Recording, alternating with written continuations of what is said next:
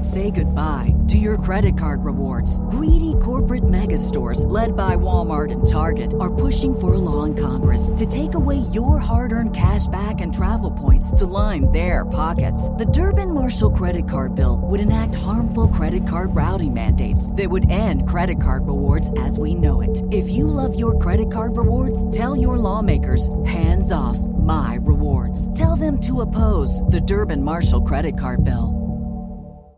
Salutations, everybody. It is Maddie here today with week 81 of the Ham Radio Podcast.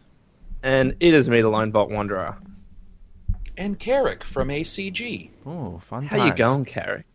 I'm doing excellent, thank you. Cool.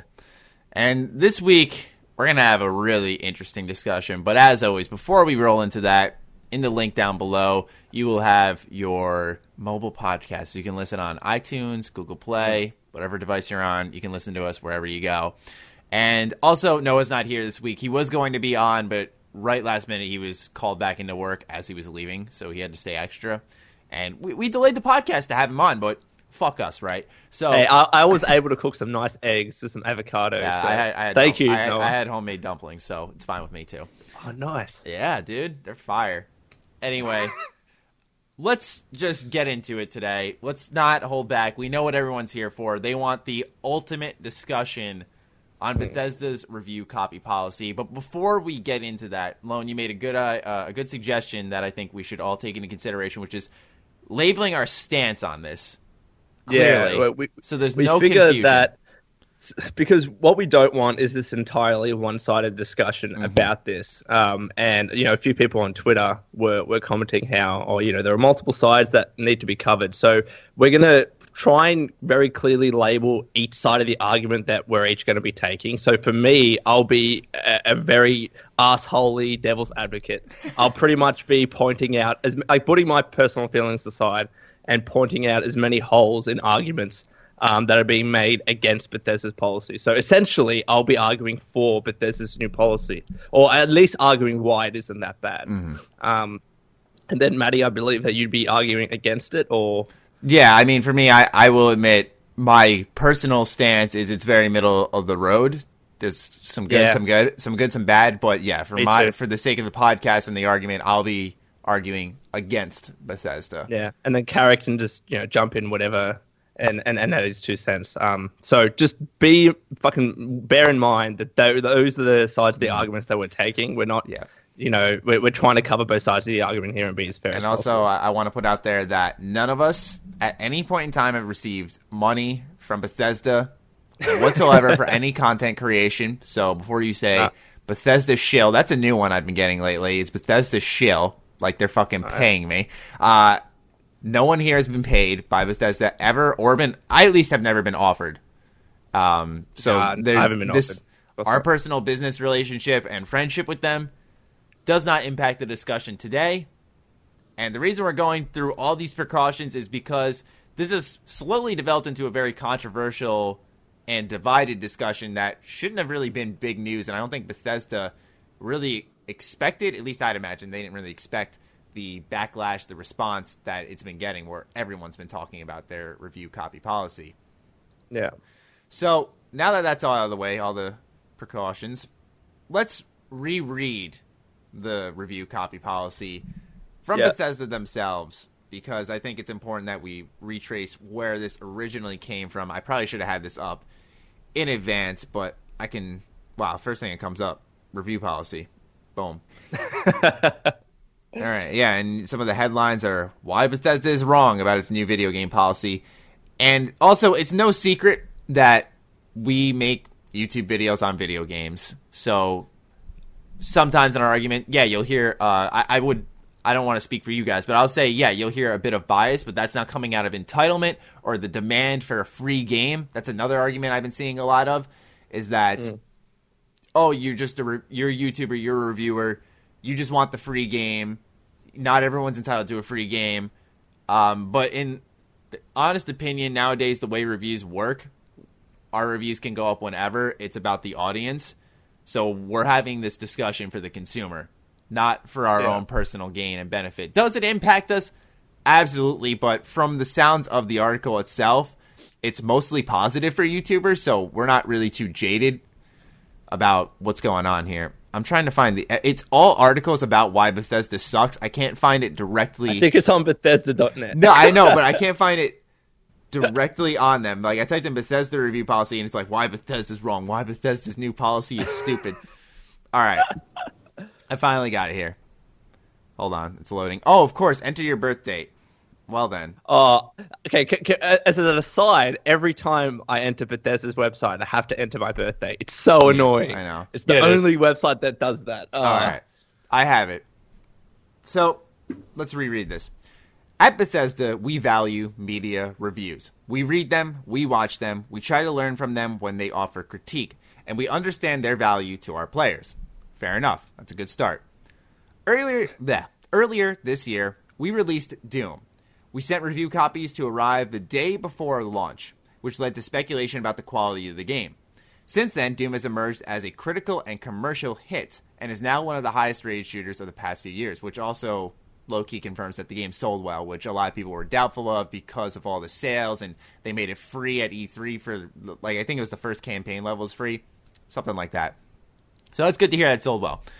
With the upcoming launches of Skyrim Special Edition and Dishonored 2, we will continue our policy of sending media review copies one day before release. While we will continue to work with media, streamers, and YouTubers to support their coverage, both before and after release, we want everyone, including those in the media, to experience our games at the same time. We also understand that some of you want to read reviews before you make your decision, and if that's the case, we encourage you to wait for your favorite reviewers to share their thoughts. And then it shares the release date for Skyrim Special Edition and Dishonored 2. So, to summarize this article, they state that because Doom sold so well and reviewed so well, despite its lack of review copies before launch, they are justifying that by saying we're going to do that same thing we did with Doom with future titles now.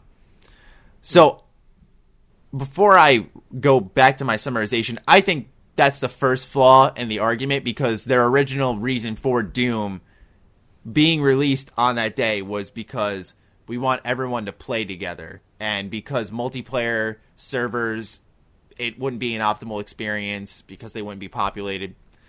I played plenty of multiplayer games before launch. Forza Horizon 3 was probably the most recent one that comes to mind. Carrick, you did as well.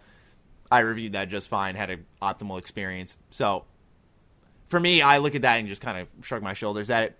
Anyway, like I said, to summarize this, though, they're saying, wait for your favorite reviewers if you have to. This is our policy. They're not forcing it down anyone's throat. They're saying, if you want to wait to buy it, you can. They're saying, we watch reviews, we try to learn from them, and we understand the value that they have. So with all that understanding said, you wonder if they're just saying it for the sake of saying it so that they don't look like the bad guys, or if they actually, like, are they trying to butter us up so when they drop the heavy news, which is in the middle section, that it's not just as heavy. That's kind of the vibe I got, though. But I'd love to hear everyone's thoughts on this, because I've literally been counting down to this. Carrick, feel free to start. He's adjusting his seat and everything. So, okay, I don't really give a shit about if people, like, understand my position on something, if it helps me or hinders me, but I'm going to say it on your podcast because I think that's only fair to you guys. This really does assist me, because what it does is it truncates that distance between a professional review and my own. Whether the day prior IGN gets it and then the next day I do, that means I have a shorter period between them getting a bunch of hits on a 2-minute review and me actually doing a detailed one. Yes, I did just burn them on purpose. Oh. When it comes down to it, I think that it helps people like Matt, or it helps people like me. Though Matt and I do slightly different things, he does a little bit more of the Let's Plays, where now I'm starting to do more previews. But I think overall we would probably fit into both sections. We would fit into the coverage section and the review section. It does help us. So I want to say that first. It's good news for us. However, I started the entire channel, and if you go and check, and if you watch the very first podcasts, I started my channel for consumers because I had been burned personally by various different situations in the industry. Sound, music, and voice. That's why I do them in reviews, because it's not covered in other people's. That's how I built the entire channel. If you look at PR and you look at the way, and by the way, I worked in PR for 7 years. This is technically a typical positive negative kind of announcement that you do. We see really good business opportunities in the future. We have to relieve 30 people of their jobs. This is typical, very, very basic stuff for any PR company. And you can certainly tell that was written by somebody who very closely wanted to get some positive, negative. There's like, here's a little bit. Oh, we're going back to this. Yeah, it was they a big say contrast between we care about reviewers, and then they basically are just like, and then no one will get them. So, I think we can argue if it's anti-consumer. The people I have talked to, I asked 30 total developers now to give their word in anonymity. And this is what I usually do because I want to know, what the people inside the industry think. 26 of them thought it was one of the worst decisions that they've experienced, with one of them being in the industry since the Coleco. What was that? The Intellivision? Yeah. Was that the? Yeah. Wow, that's a long time. Yeah, and stated that it was the most anti-consumer decision they've ever seen from a company in that entire time, except they did say that PS3, when Sony said get a second job, they did think that was probably quite close. So the developers think that, and it's sort of sad in that aspect that even people underneath the publishers are having issues with it. But in the end, Bethesda releases how many games? That's a great point you made. I made this point to Maddie this morning. Bethesda is a company that doesn't release a ton of games. If they choose to do this, their games are inherently buggy. Maybe this, we'll see how that sort of, comes out in day one patches and stuff. If it was a bigger company, which I have heard rumor, because I talked about this 6 months ago when I had heard Bethesda was planning on doing this, there are two other big companies that might do it. If that's the fact, then I think I would have more, I think I'd be really nervous. Right now, it's Bethesda, which is, what do we got coming up? We have nothing, right? They haven't announced anything. Dishonored 2. I'm sorry, Dishonored 2. Yeah. So it's interesting. I mean, it's sad, but my anger's burned out to the point to where I'm just like... Yeah. And Lone, what are your general thoughts? All right, well, general thoughts... Oh, yeah, I was going to say, your general thoughts on it, and then your devil's advocate. Yeah, before I be devil's advocate. So, I keep bringing this up as a joke, and I'm not trying to be an arsehole about it, to Maddie, and he's walked away, so... No, I can I have my headphones on. I walked away I keep saying as a joke that I received Fallout 4 several weeks early, and I'd be lying if I said that didn't help me, in terms of playing the game thoroughly and reviewing it. It really, really did help me, especially as someone that had at the time, a full-time job. And hi, buddy. Because of that, I could not imagine, receiving the game Fallout 4 a day before and producing any kind of video content at all, for release. Yeah.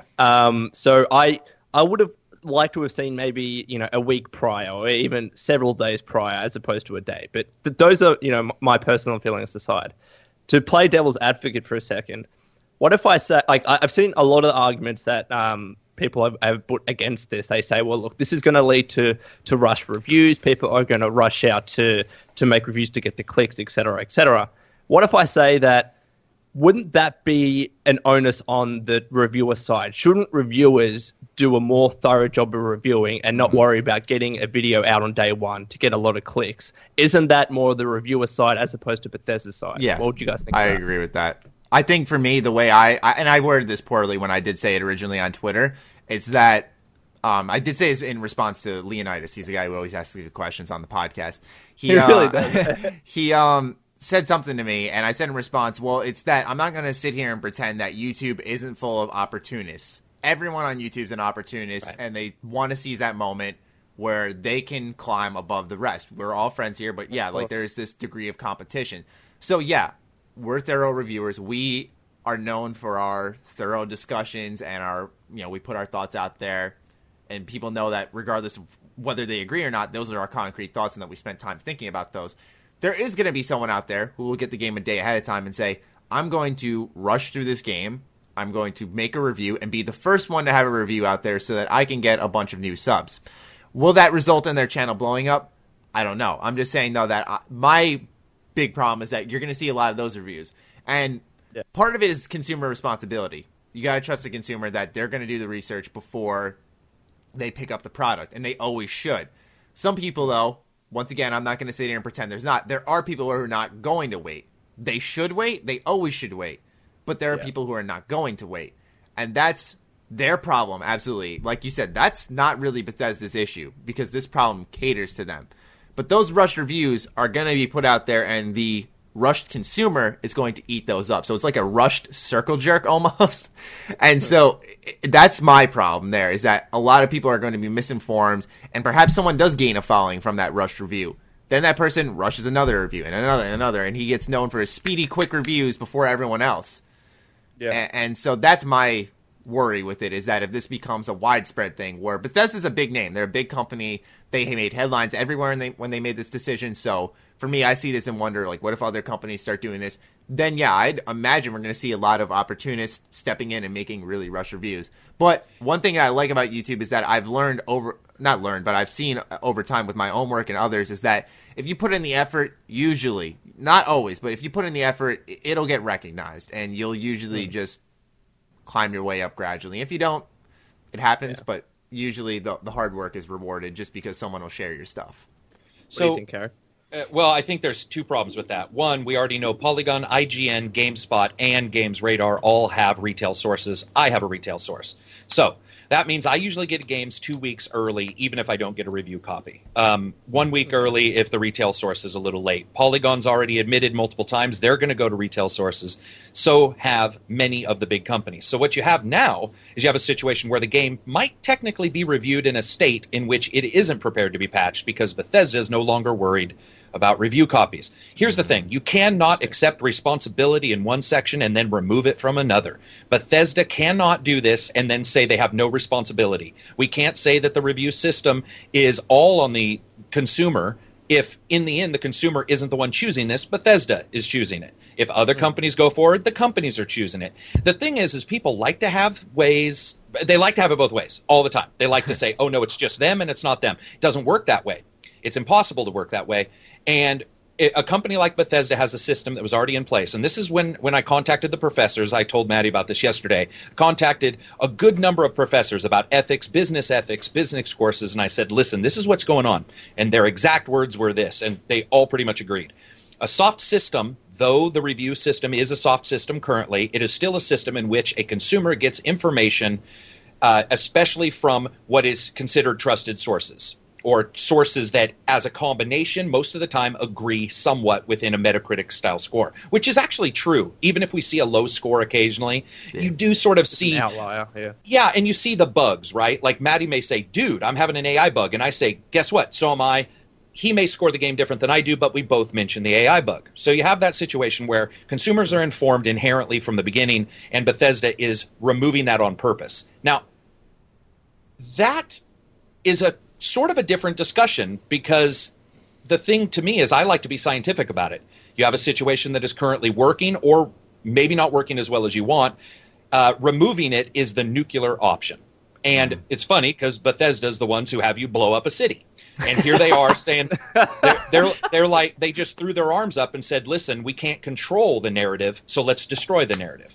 Now, I get that. When I say destroy the narrative, I want people to understand what I mean. I have seen and I have been asked to sign influencer, which is what Bethesda says, influencer NDAs that I can tell you right now, if you have an issue with a reviewer, they have, and I've worked on websites before, they have everything from ethics rules for how they do their reviews. They have a ton of stuff. Influencers do not. In fact, I think I'm one of the few that actually created them prior to opening the channel in the first place. So you have a situation where these influencers are told they cannot talk negatively about a game. That is not what a reviewer is told.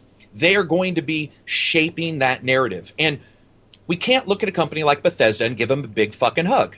Bethesda is trying to make as much money as possible, and they are doing the one thing they can do, which is to remove any of that discussion from occurring. And they've done it. They've effectively neutered the entire process when it comes to their games.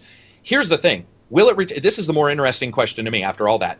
Will it result in them finally being called on the carpet for possibly the buggiest games that are currently being released? And that's what is going to be very interesting to me, because people complained about me complaining about the bugs, where like a Polygon didn't, right? Or a Games Radar didn't, maybe as much as I did. I can't wait to see, like, will that turn up the critique a bit to where people are a little harder on games that I think even me and Maddie behind the scenes have been like, whoa. These guys are saying this is a fucking, like, come on. Like that, I mean, that's like your MP3 song you just bought from Prince suddenly crashing in the middle. Like, or somebody releasing an MP3 and then patching it. Like, oh, we put some symbols in. What the fuck are you talking about? Like, yeah, I bought it. It should work. So that's the more interesting question to me, is what does it mean? Like, will critique be turned up? And that's a good thing. Yeah. No. I always feel that, not to interrupt Elon, but I just want to toss out there, I always feel like personal beliefs shouldn't be help influence a review. Right. And you know, by that I mean that if you disagree with Bethesda's decision, I mean, especially as someone who doesn't agree with it, I don't like to say, oh, tough shit, deal with it, but I think when you're reviewing their game, you have to have that tough shit, deal with it, and just review the game itself, because, you know, that's a temporary feeling. You're going to get over it, whatever, you know, upsetment you have is upsetment a word? Oh, so sorry, what you're saying is that people shouldn't more negatively review Bethesda's games because of this decision. Yeah, no. But wait. They're the ones, if that's, okay, but if that's true, then they wouldn't say the things like, wait, okay, so we can't have it both ways. You can't, they're distinctly in their own announcement stating that you should wait, and if you think these things.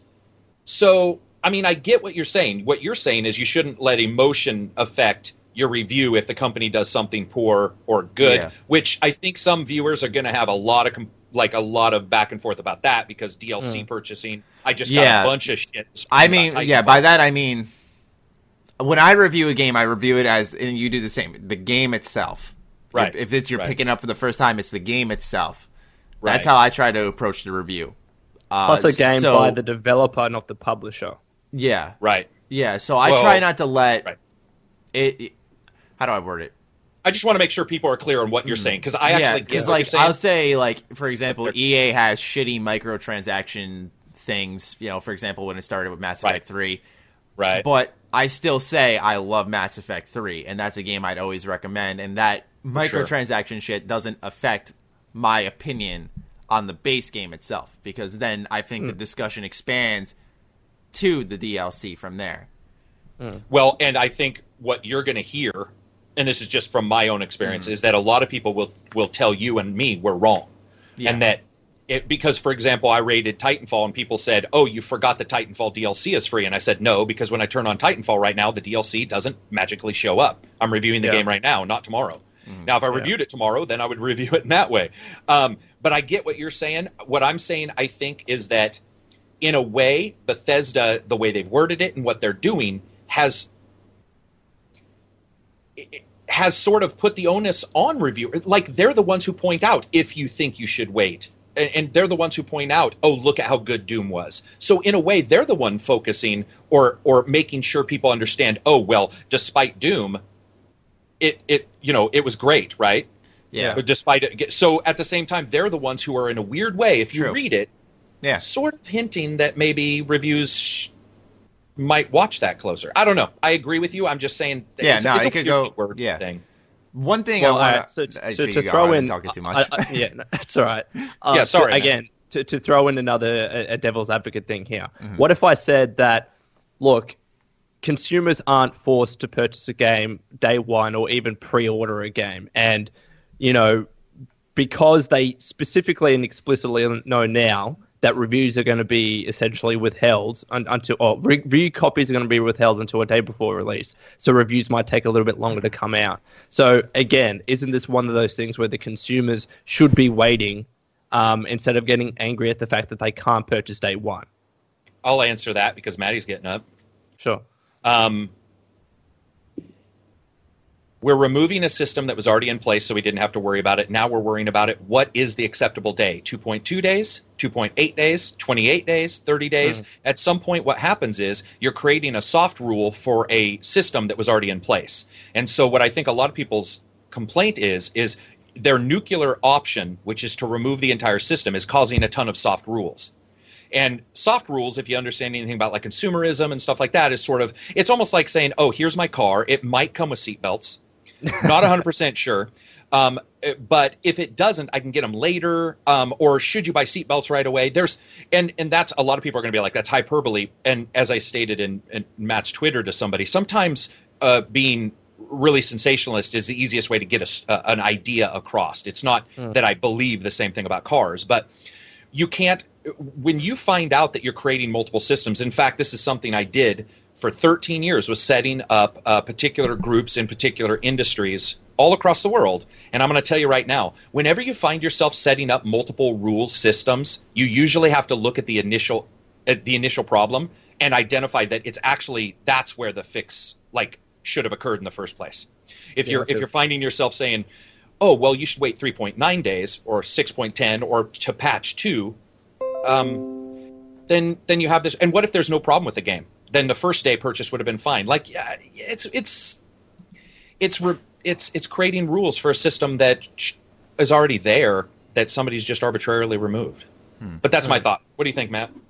What was the question again? Because my brother just so came in, again, being devil's advocate, I was trying to say, well, yes, Bethesda has said they're going to be withholding review copies until a day before release, but why can't consumers just wait, as Bethesda said, for their reviewers to let out their reviews before they purchase, let alone pre-order? I mean, that's the one argument I have trouble refuting, to tell you the truth, is that, and maybe I would have thought of something different if I heard Carrick's end of things, but for me, I have trouble refuting that point because I always feel that there's a mixture on that one. That's one thing that I'll say is very hard for me to pick, because I understand why you get that game day one, because there's an excitement in the air before a big game launches and you want to be a part of that, and I totally get that. But that also, does that outweigh making a smart purchase decision? You look at, I think Destiny's an example I can think of off the top of my head, where it's like there's a lot of hype, everyone's looking forward to Bungie's big next game, and it comes out and it's like 6s and 7s across the board, and it's really not that good, at least in my opinion. And so for me, yeah, it's a hard balance to strike, I think, as a consumer, where you want to be a part of that hype, but also do you want to make the smart decision. I do encourage that people wait and watch reviews and stuff, but there are also some games I'll say that you could go ahead and pre-order. Like I said, I'm not, I'll say never pre-order a game sometimes, but also I'll think that, if I look at Final Fantasy 15, for example, because of my personal excitement and because I love Final Fantasy, I'll be like, you should probably pre-order that game if you like Final Fantasy.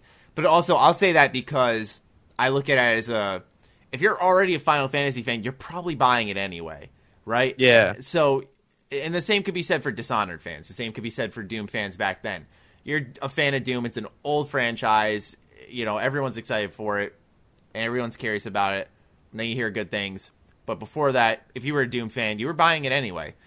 So that's how I kind of stand on it. I'll admit, it's a very middle-of-the-road approach. And I know on YouTube it's better to be black or white, that type of decisive. There's no middle of the road. And so I hate taking that approach sometimes because people get so pissed off about it. But to tell you the truth, I think that's the way I really sit on it is, I'll tell you to pre-order some games. I'll tell you not to pre-order some games. I'll tell you that you should wait for reviews. While some games, I feel like everyone tends to develop an eye for when you get that feeling in your stomach when you watch a game, you're like, that game's going to fail.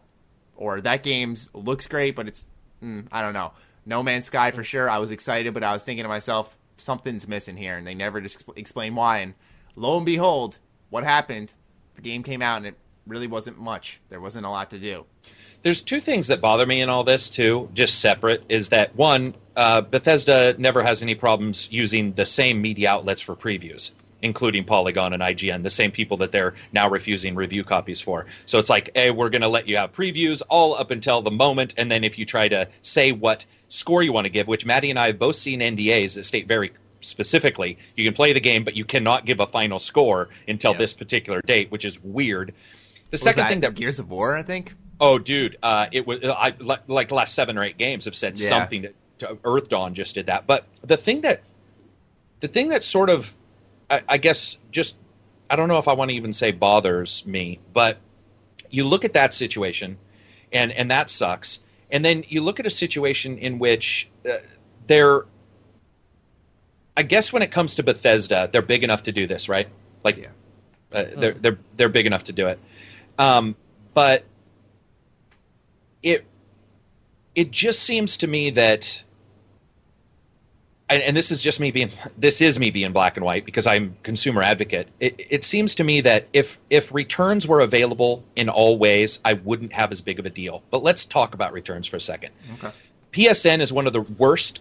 Sony has pissed me off so much lately. PSN bans you from support chat. This is known. It's on NeoGAF. There's a huge thread. Bans you from support chat if you get more than one return. They won't let you return they won't let you return a game for the same reason twice. So that means if I buy Dishonored 2 and I say I don't like it, I can't say I don't like it on my next return. They ban your chat. You can go and see. You have to fake who you are to get into their chat ID. That sucks. Steam is 2 hours. Xbox is questionable.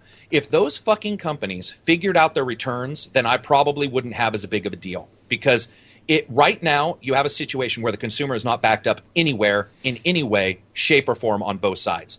That's true. And if somebody wants to argue with me with that, then go and try to return a couple games to Microsoft or a couple games to Sony and see what the fuck happens. Until we are backed up as consumers on both sides, I will always have an issue with less information being given to the consumer. Real quick, I just want to say, no, go ahead. If that was possible, I probably wouldn't be as strongly against this. Okay. When it comes to returns, I want to know what your stance is, because I remember seeing some guy from Sony saying if you play a game for a while and then you return it, you're a thief. I forgot his name exactly. I want to know what your stance on that. Like, a lot of people were, for their PS4, returning No Man's Sky after playing it for like 20 hours. Would you say that's justified if you decide after that time you don't like a game and return it? Because that's one thing I'm torn on. I'd say that you got to like something to put that much time into it, right? But also, you want to return the game. It's the same question when you look at somebody telling me State of Decay's game loop doesn't start until about 6 hours in, and they're right. Or Mafia 3, the reverse. The best part's up front, and after that, the repetitiveness sets in. True. So each game is almost separate. I would say that No Man's Sky is quite simply possible that if somebody meanders around on that first planet, they may not see the repetitive gameplay loops until 20 hours. However, that is one more indicator. This is where I start getting pissed. This is one more indicator where these companies are not backing up fucking consumers, and they need to. Excuse me, I apologize for the language. They're not backing up. You're fine. Go for it. Pooping consumers, and what they need to do is start doing demos. They need to start making sure that consumers are backed up in their returns, and if those things occur, then all these people saying you should wait or you shouldn't listen to reviews, blah, blah, blah, I would have a much easier time seeing their side. But guys, if you are just a consumer who's out there looking at reviews, trying to get ideas for games, and you're not sitting there on NeoGAF 24/7 hitting refresh, it's very easy to get looped into something that you think you have the data. Somebody said this to me one day. They were like, well, you should have had the data about Mafia 3. And I was like, okay, there were some reviews. But what if you go to a place that didn't give you the proper data about Mafia 3, and so you thought you would like it? Is that at some fucking point, where's the support for all consumers? Instead of, hey, Maddie needs to spend 8 hours going to NeoGAF, Reddit, 4chan to find his data. It's unacceptable. True. I mean, it's not supportive of a consumer, and we can't sit here and say that we love the interaction of a purchaser and a developer and a purchaser and a publisher, and then fucking continually say that the purchaser technically has no goddamn power. Like, that's true, because this is a very interactive medium where the devs are close with the fans. You know, you'll see them on Twitter responding. You'll see meetups at these big conventions, cosplayers. You see a lot of that stuff in gaming, and it's a very interconnected type of thing. Because I think gaming sprawls from, for example, gaming on the couch with a relative or a best friend or something. So yeah, it's very weird to see this almost disconnected approach now, where you're right that the consumer is almost isolated in a position where they don't have really any power. So one of the saddest comments I just saw on YouTube yesterday was that one guy said, it seems like in the past it was we make money by making games, and now it's we need to make money by making games. And there's just a little bit of a change to the inflection of that sentence, but really that's what it is it seems like in the past it was almost like an artiste and a patron, and you were backing up those artists because of what they created, and you were supporting them, and now they're looking for money, and by doing so, they have to find specific things in which they create that you may like. It's all become money, like it's switched. And in the 1990s, 1980s, I don't know about you guys, but I would sort of agree with that, where it felt like the scrappiness of the industry lit up people's artistic ability, and then we supported what was good. And now we are supporting what monetarily they want us to support. And that, to me, is frightening as a consumer advocate, and looking at what Matty has when it comes to his gaming dollar. What's it worth? I mean, is your gaming dollar worth 2 hours and then you can't return a title? Like, what if the title is No Man's Sky? I mean, what do you think? Do you guys think No Man's Sky, do you think that's stealing if they return it after 20 hours? Because it depends on how you play. It's tough to say because... Tough question. Because anyone can have any experience in that breadth of time. I can tell you that within 10 hours I had seen all that No Man's Sky had offered me. Really, I did, and I kept playing until like around 25, 30. But I played enough for 10 hours and thought to myself, I've wasted my money entirely. And if that were an option, I would have returned the game. But someone could play, like you said, on that same planet in 10 hours and get a ton of replay value and really think like, oh, this game's so big, until they get to the next planet and I think realize what exactly the game's all about. But it's an experience-based thing. And as a customer support, you look at it from Sony's perspective then, that okay, you can have anyone out there lying and saying, oh, I didn't like this game after 10 hours, more so, oh, they saw all they needed to. All right, the game was all right, and return it, get their money back. All right, I'm going to go spend $60 on this game now and keep... And I'm saying this because I hate to sound like a skell, but honestly, I remember during high school when I was 16, I had $60 to my name for the longest time because all I did was went to GameStop with my two best friends, bought a bunch of used games, played them that week, returned them, repeat. And I did it over and over and over again because I didn't have a lot of money. And so I get why people do that. Trust me, because I did it myself. I would buy a game, return it. And as someone who's pro-consumer but also pro-dev, I think it's important to support the game devs in whatever way possible when they make a good product. That was totally anti-dev of what I did. That absolutely hurt. But you were buying used copies. So that hurts in GameStop, any event, actually, right? Yeah, like if you're buying used copies, the devs already essentially made their money. True. Okay. The thing that I wanted to add to that discussion is that it also does depend on the game you're playing, of course. So, you could have a Doom which finishes, I think the main campaign's maybe 14 hours, 15 hours, something like that, random anyways.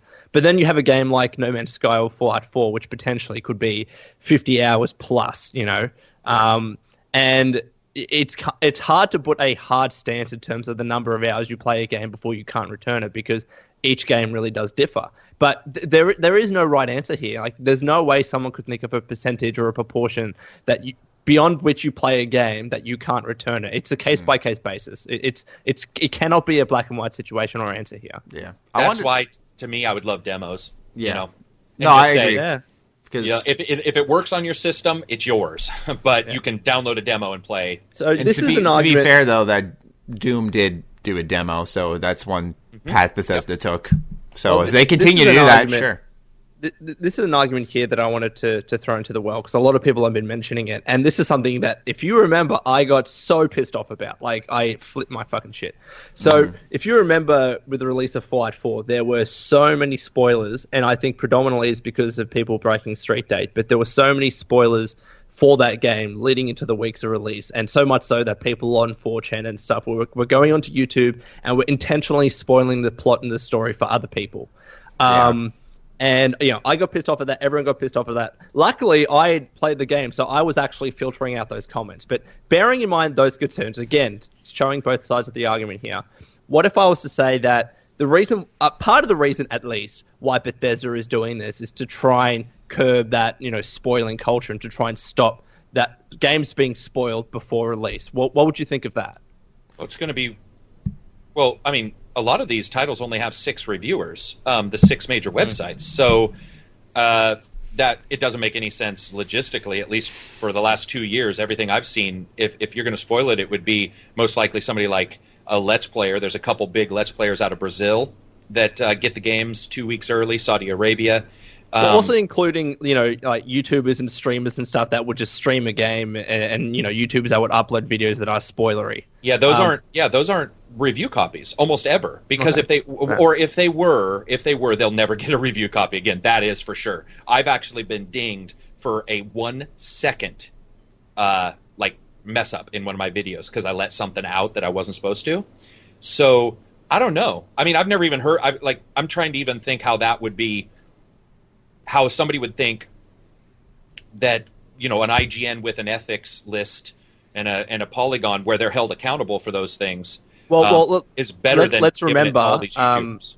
Let's remember that with Kotaku, they essentially spoiled the start of the game by leaking that script. Correct. If you remember that. So there are instances, and I'm not saying it's common. Yeah. I'm just bringing up the argument that there could be this worry of the games getting spoiled so many weeks before that would just ruin the potential great experience, for many players. So that could be a reason why Bethesda's withholding copies until a day before release. Until that Kotaku's, stage, there's a less of a damage that could be caused. Kotaku's was a retail that they got, though.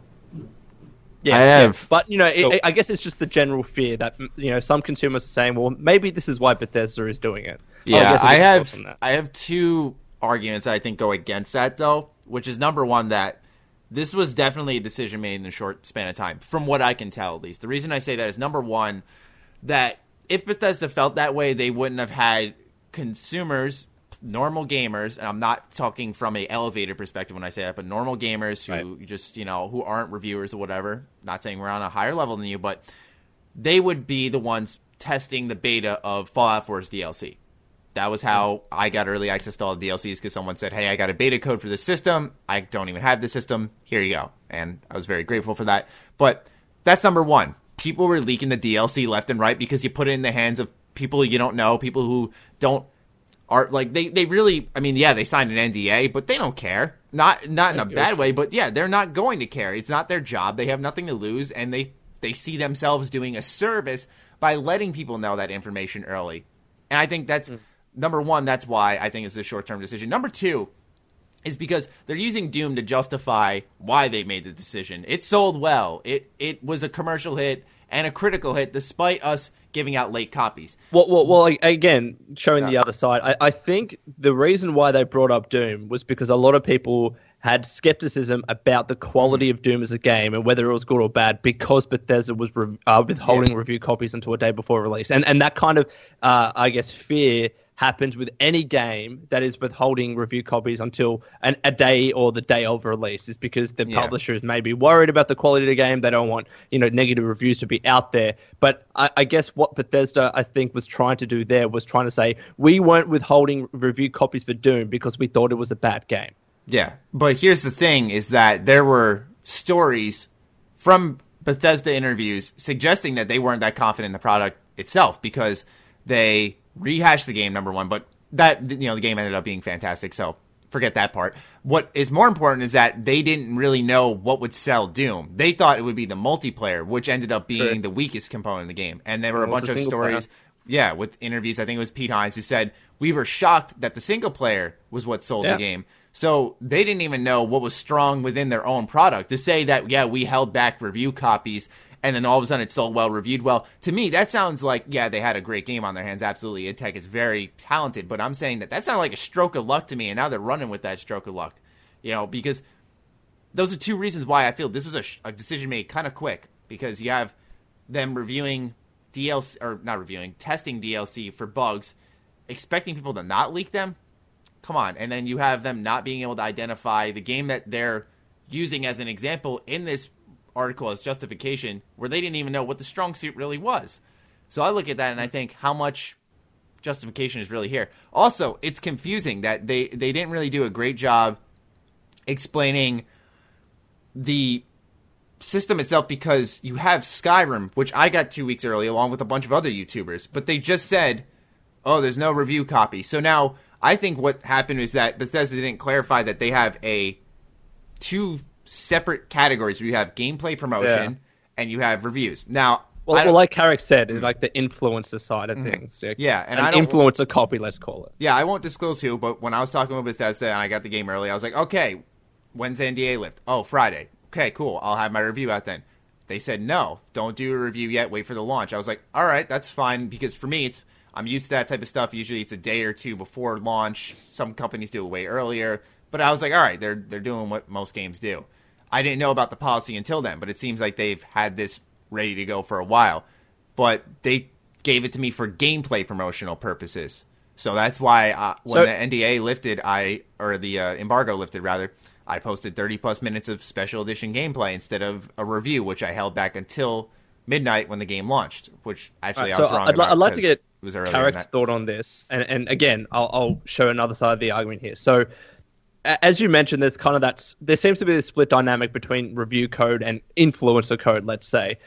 What if I was to say that what Bethesda is doing by sending out influencers and YouTubers and streamers the codes earlier than even review codes is because that's forming part of their advertising, and it's just another route where they can advertise their game. Those influencers aren't necessarily reviewing the game, although at the same time they technically are. But what if I was to say that that's what that is? It's people that are reviewing the game are still getting the game at the exact same time, but the people that are getting it earlier, such as YouTubers, are simply becoming now a part of the advertising campaign.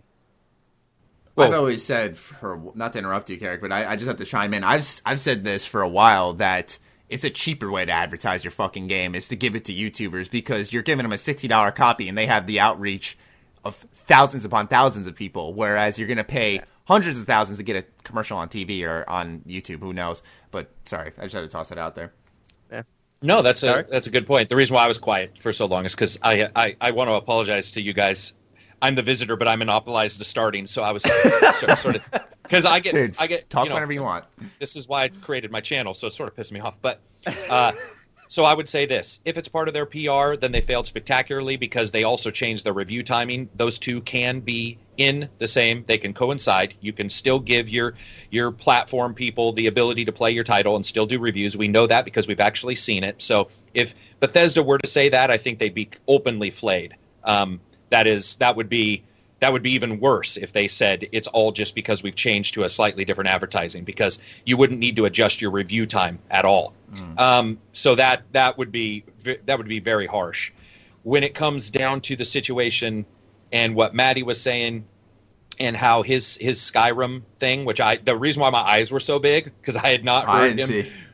He didn't, like, we don't talk about that kind of stuff because he doesn't want to get in trouble, either do I, but he hadn't mentioned that he was told no, which is, I think we are seeing that Bethesda did do it quite quickly, because normally he would have very distinct rules, which he's seen and there weren't, which is, I just got a game, I'm not going to say what game, 2 days ago, and it was like, here's the game, blah, blah, blah, and I was all, whoa, wait, what do I do? And they were all, oh. And then they gave me this huge list, and I'm like, what can I do? You guys don't seem like you're really together. And they said, well, we're making a change too because of Bethesda. So they're not the only. Bethesda's not the only one. Here's my question: is what the fuck is the point of the change? I don't get that. What does this change accomplish for everyone? Is it just to withhold copies to get as many like day one purchasers who don't know that much about the game? It's not even, guys. Okay. Because my issue is that. Now you're saying that the game developer, or publisher, who wants the game to sell is the marketer. They are going to show you the bright spots. They are going to show you all the fancy trailers and stuff. They are going to sell you what is good about the game, whereas you have the media, the YouTubers, the Twitch streamers and stuff, which they said they're going to help out. I'm not talking about Bethesda specifically here, because they did say they'll help out with pre-launch coverage. But let's say there's not that many hands-on, which Fallout 4 didn't have. No hands-on before launch whatsoever. So you have a game that no one has touched, and Bethesda is the primary marketer for it. And then they're just selling you what they want to see. And once you have the game, they've made their money. So yeah, I in all honesty, I mean, could go a lot of ways. It's just sad, because I'm not trying to be overly negative here, but none of these companies care about you in particular, and they certainly don't care about if like I'm mad about it, or if Maddie's mad about it, or if we love it. It is about money, and that's fine. It sort of goes back to what I said. One of the people in the comments had said, where the idea of making games to make money has replaced making a game and making money. Like it's replaced, and so I think when we're looking at a situation like this, one of the things they are betting on, and so okay, hang on, let me make sure I do not say anything that breaks what I was told. Okay, so an ex publisher, an ex publishing employee. Okay, they worked for one of the big 6 companies. One of the things by press or game dev. By game publishers. They worked at a game publisher. Okay. Yeah. And their exact words, they're no longer in the industry. I think I can say that without giving up the information. Their exact words was this, and I told Maddie this almost 6 months ago, I think in one of our Twitters. Their hope, the hope in many in the industry, is to call into question as openly and as often as possible any kind of review on a title. And there have been multiple discussions and multiple sort of trying to figure out how to do that. But the idea is to call into question final verdicts on titles so that there is a gulf of knowledge. And it's not labeled as a gulf of knowledge inside boardrooms, but it's sort of like the 1980s movies where they're like, you know what? Idiocracy, that kind of thing, where it's like, let's get them excited and put an X in front of extreme, and we'll get them excited about it, and we'll get them to buy it, and they won't know it's the same type of Mountain Dew they've always been buying. And one of the reasons why they left the industry was because of this, and the idea that over time, very quickly, there was going to be a pretty substantial shift towards a more towards the consumer basically being ultimately 100% responsible without any feedback loops. And I think that we're seeing that right now. And if you guys don't believe me, I talked about it 6 months ago on a podcast. So, I mean, this rumor had already been around back then, which is that was the hope by many publishing groups. How do you do that? How do you get people excited but not critical? And how you do that is with specific NDAs and Twitch and quick looks. Oh, by the way, do you want to hear something nefarious? Quick looks are considered incredibly positive because they do not get you far enough into the game to see problems. And if you are like playing Mafia, you may go, man, this quick look, this game looks amazing. And guess what? 4 hours later, you're going, Mm-hmm. And that was nefarious. And that was 2 different people where like quick looks have become incredibly popular amongst like the publisher push because that allows them to get hype without seeing any of the issues that may occur later on. And front-loading of games has already happened. I don't know if you guys know that, but we can already see that. Front-loading of content in games for the first 4 to 6 hours. I talked about this on Maddie's podcast a couple months ago where they did a test to see who had finished the games, and it was like less than 2% of people had done so. So if you're only experiencing a truncated version, then you only do PR and advertisement for the truncated version, which is the smaller amount of the gameplay. And you make it look awesome. And you have your sale. Yeah, and it also leads to discussions where you'll have someone, like you said, putting the question mark over the review, the final verdict, is that you'll have that review come out around the same time as all the consumers are playing it, and if it's front-loaded, they're going to come in and see your video. Let's say you beat it, you powered through it, whatever, and you're like, this game's, it's not that good, it starts strong. It's like a Mafia 3. It starts strong, but it tapers off, becomes a little repetitive. Then you have the people who are just playing, for lack of better words, casually. They're not reviewing it, so they can play at their own pace. And so they're like, I've only played 4 hours. This is fucking amazing. I don't know how the fuck he got repetitive from this. That's impossible. And so they hop in, and Carrick, I know you've seen these comments before. Lone, you definitely have with your reviews, and I certainly have that. I've only played about 5 hours, and I'm not sure what you're talking about because this game's amazing. I like this, and that, and it leads to those types of discussions where then you'll see the thread of a bunch of people going, yeah, I don't know where Maddie got this from because I played it.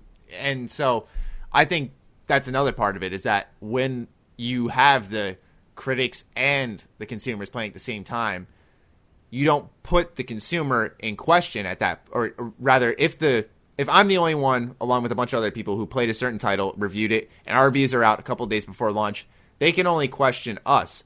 Whereas the consumer...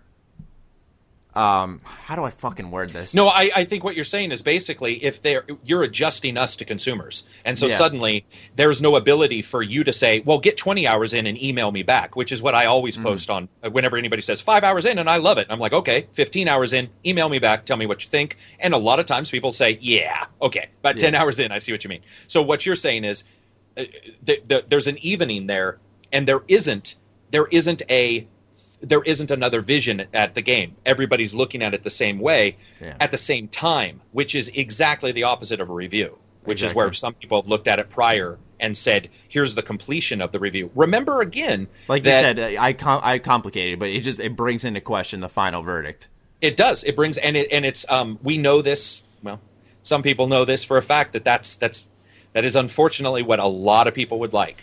Is and let's be honest, if people think this is some kind of Illuminati conspiracy, it's not. It's quite literally the advertising and PR in every industry. It's just that no one in other industries removes an entire review system like this. Like they might have a game or a song that they a track that they don't release because it's questionable, but they don't just say bah, bah, bah, we're not doing anything anymore. Yeah, you whatever. said you've taken part in the movie industry, for example. So you should probably toss that out there because that was, I think, Lone, that was probably going to be one of your points, right? Is the difference between movies and games? Because I came out and said you don't really see this happening with movies. A lot of people said well, Suicide Squad. We should have explained this in the beginning because a lot of people are getting embargoes and NDAs mixed up. Some guy was some guy was like, oh, dude, Suicide Squad is they blocked off something for that, and there weren't reviews for that. And I said, no, but there were early screenings multiple days or days before the launch of the movie. And then reviews popped up, I think, around the same time as launch time, which is fair. That's common for games, but that was not a completely blocked experience, where games are much longer than movies, where you can experience a movie day of and get your review out day of because you have time to watch a 2-hour experience, digest that, and then have your thoughts later that night or the next day. With games, you can play for days and days and days and really not scratch the surface. So that's the big difference. That's why these advanced titles are so important. Not just for myself personally, if I don't get one, whatever, but because I'm, sometimes I get them, sometimes I don't. It's just important for the consumer because they're informed at that point. Yeah, and I guess I responded to your tweet because I wasn't exactly sure because I have no idea about the movie industry, so pardon my ignorance here, because I wasn't sure how often movies were withheld from early screenings or advanced screenings because they were worried about the quality of a movie, and as I soon found out that's probably the small minority of cases where movies are actually withheld. I should have clarified. It does happen, but I don't think just it's games. So what if I was to say this, that the comparison between movies and games is made more often than it should be. Games are compared to movies because they're an entertainment medium, but that's only the really thing that they have in common. So just because movies have advanced screenings, shouldn't really reflect on the decision of a company like Bethesda to withhold copies to, a day before release. And at the end of the day, again, I'm playing devil's advocate. At the end of the day, they're still giving advanced copies to reviewers. It's just a day before, and it's the responsibility of a reviewer to do a thorough job at reviewing and not trying to get views releasing a day of. And this decision only really affects consumers that pre-order or want to purchase maybe in the first week of a game. I think they bring the association between themselves because movies will make movies about games, Assassin's Creed, but games will also take inspiration from movies, and you'll have movie tie-in games where I think because of that approach, where they are synonymous at times, that you'll see that comparison drawn in other mediums because of that, because they are associated with one another at times. Well, because they're both entertainment. Yeah, but you'll see it in various areas, though. It's not just like I get entertainment out of a game and I get entertainment out of a movie, so let's look at the similarities on how they handle review processes. I think it's because they associate each other with themselves at times to increase sales for one another, like Star Wars Battlefront with Episode 7. Star Wars Battlefront sold 15 million copies, I think, even though they said that it didn't have legs, as in not a lot of people stayed for the long run, it still sold a bunch, probably due to the hype of Episode 7. They were like, fuck yeah, Star Wars is back. Fuck yeah, Battlefront's back. And boom. You got a bunch of sold copies there. So I think that's part of the reason there's an association between the two. You know, do you know what makes me sad? That we have to ask. I hate any conversation or argument where you're culling out reasons because the initial problem has caused so many problems. It's like it's now it's like, well, what about this? Should we not talk about this? Okay, can we not add this? Can we add this? It's like, oh my God, it's something that is, if you ignore entertainment, I know people who test Sears wrenches, for Christ's sakes, prior to them going out. So every fucking item. No, I do. Like, at some point it's funny, but it's also inherently sad. Yeah. Because this is a situation where, like, other industries, I remember when I was talking to the producer I told you guys about, he literally laughed at it. He was like, that is just, it's embarrassing. Like, and that's somebody who's not in games. He's like, and I mean a music producer, by the way. He was just laughing at it, going like, man, some of this shit's like, what are you guys doing? Like, how does that even happen? Like, how does it happen? And then when you start to talk about it, it starts getting dumber and dumber. Like, It's like now we're 7 degrees of Kevin Bacon reasons why this is like, and by the way, I'm not dissing on our conversation. I'm saying it's just sort of sad because I know people are going to be pissed at some of the stuff I said, but even when I say it's just because I want consumers, all consumers, gamers love to be insular, and they like to pretend that they're the only consumer that matters. I'm talking about all consumers. So if somebody says they don't wait, as I told Maddie, you're out of the conversation. Great, no problem. You pick how to buy games on your own. But some people do use reviews, and that's the main argument, though. They're like, oh, I do research myself. This doesn't impact me. It impacts others. It does, because the money goes into the same pot. Additionally, you know, the first day, it's everything else has reviews, and they did remove it. I mean, in the end, that's what happened, and it sucks. Like, at some point, you just have to sit back and be like, there's no argument for it. There's only ways in which to soften the blow. And as I stated, 20 fucking plus years in the business, I can tell you right now, if I walked into a boardroom, my boss's office, and I talked like this, they would say the initial problem lies with what you removed. I mean, anybody in business would look at that and say, no. You need, and by the way, one of them was education for 8 years, where it looked at like education programs for students and teachers and course audits and all that kind of stuff. If we had this kind of situation where we were having this kind of discussion, they would all continue to go, well, what's the source of the problem? Like, why are we talking about all the, and I would say the source of the problem, they'd be like, whoa, wait, well, that literally makes no sense. And the source of the problem would be what was rectified, not all of these soft bullshit rules around it. And the fact is we've lost. That's so, like, I'm depressed because I know I've lost. Yeah. Like, they've done it, right? They're not going to magically reverse it. I mean, unless a Twitter campaign started up.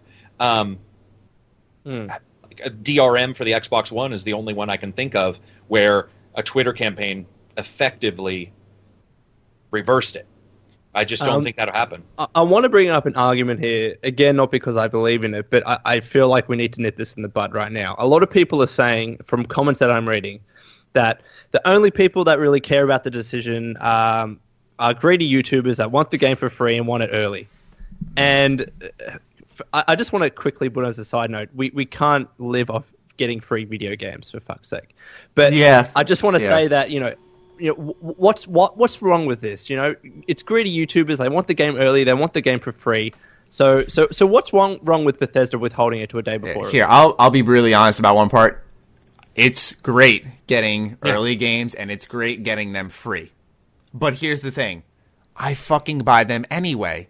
So getting them for free doesn't matter to me, because I am grateful as fuck either way, but most of the time I am buying it. So that doesn't make a difference to me. Yeah, I get the perspective. Title, so I get the perspective that it looks like, and that's why I mentioned this earlier in the podcast when it first started. It was like, we're not arguing for ourselves. You know, we get our games our own ways because it's not only a passion, but it is also part of the job. So we find a way to get games regardless if they're free or not.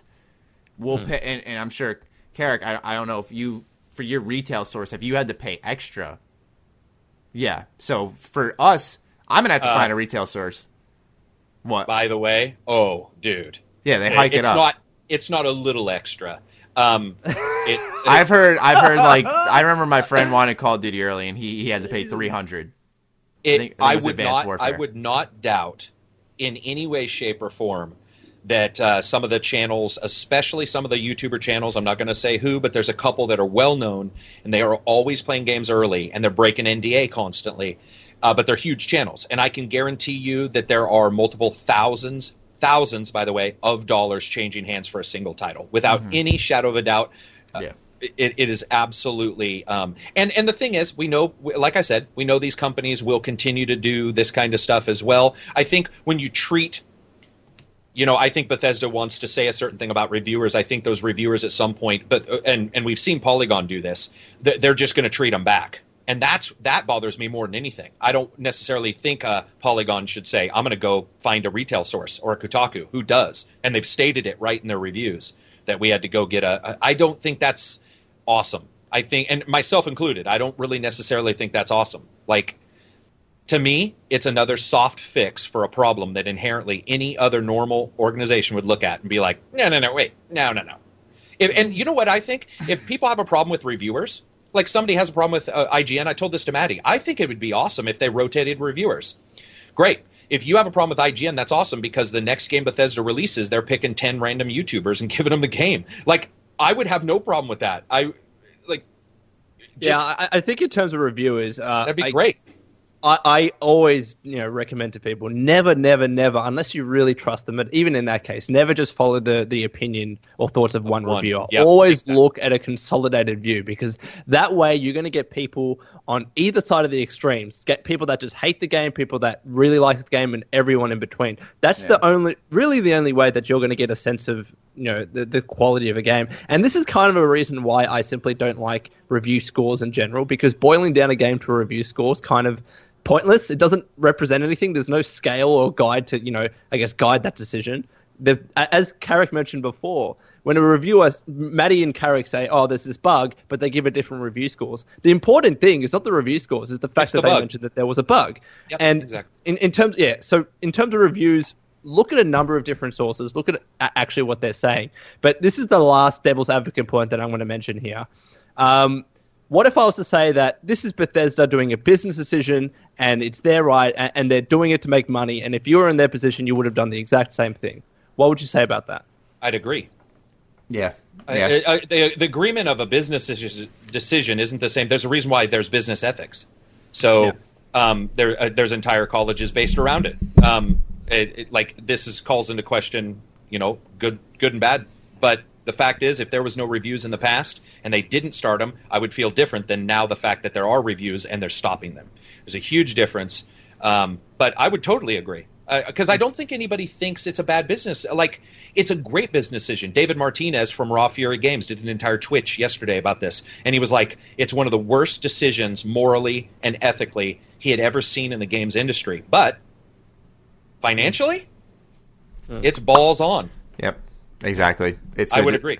It's a good business decision. This isn't the first we've seen of that in the games industry, where there has been a questionable consumer decision that is absolutely a good financial decision. A good example of that is what Konami's done. They are making a lot of money despite the fact that they canned Kojima, and they are really not doing Metal Gear aside from that new Metal Gear game they're doing. People are like, they're doing fucking pachinko machines. Fuck them. They're going to go bankrupt. They're making tons of money. DLCs, microtransactions. Those are all business decisions that might not be the best for the gamer. Yeah, but they're making a lot of money.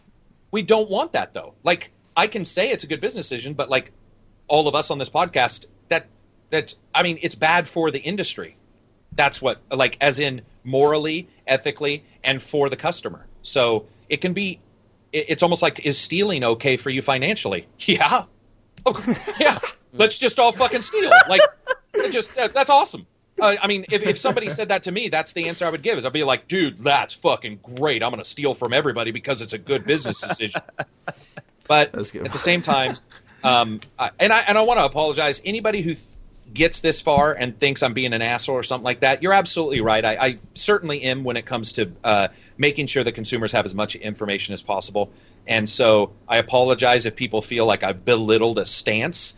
I absolutely have, and that's on purpose, but it doesn't mean I'm belittling you. I'm just I just have an issue, and it comes across really strong. But yeah, I'm the same way though. It kills my soul just a little bit to hear this. So yeah, no, I'm definitely the same. That I got very into it. So yeah, if anyone out there who's listened this far, you've probably left your comment and left by now. But if you have listened this far, number one, kudos to you. Yeah, kudos. But number two is that for anyone who has listened this far, yeah, I'm not, as Carrick said, belittling anyone, whether you're just a casual gamer or you review games in your spare time, or this doesn't affect you at all and you're just listening for fun. Not belittling you. We just want to talk about how this impacts the consumer, how this impacts Bethesda, how this impacts the industry. So hopefully we've tried to be as fair as possible and cover both sides of the argument. So you know what? I have a question for you guys. Can now both of you? So we're done with the devil's advocate, and I don't mean I want you to agree with me. By the way, this is just a question. Do you think this is a situation that deserves even being talked about fairly? And what I mean by fair is the typical PC version of here's a wizard and here's a Democrat on the same panel. Do we think, is this a situation that deserves like some kind of, I mean, and let's ignore what Twitter, I'm sure people are going to get mad because I'm even asking this, but like I'm having I'll just say this, I'm having a crisis of conscience, which I normally don't have. And my crisis is, I can't see that there's a reason to be fair about this because there is no fair return to the consumer. Regardless if you don't care about reviews, the fairness has not been returned to us. Why do we have to be fair about it? In our version of fair, I guess. Do you guys, am I completely the only one who believes that and just is like... Well, now you mention it, you make a good point. I never thought of it that way. I think it's because you have the argument being put up is usually like the entitlement one. Bethesda's a business; they're going to do what they want. So what? Oh, it doesn't affect me. Those types of ones where it just kind of wears down a little bit to, okay, I have to level the playing field. Let's, here's my perspective. Sure. Here's the other perspective. Let's counter each other. Let's talk about that. And I think that's how a lot of game discussions either evolve or devolve, where you really have a point that shouldn't have to be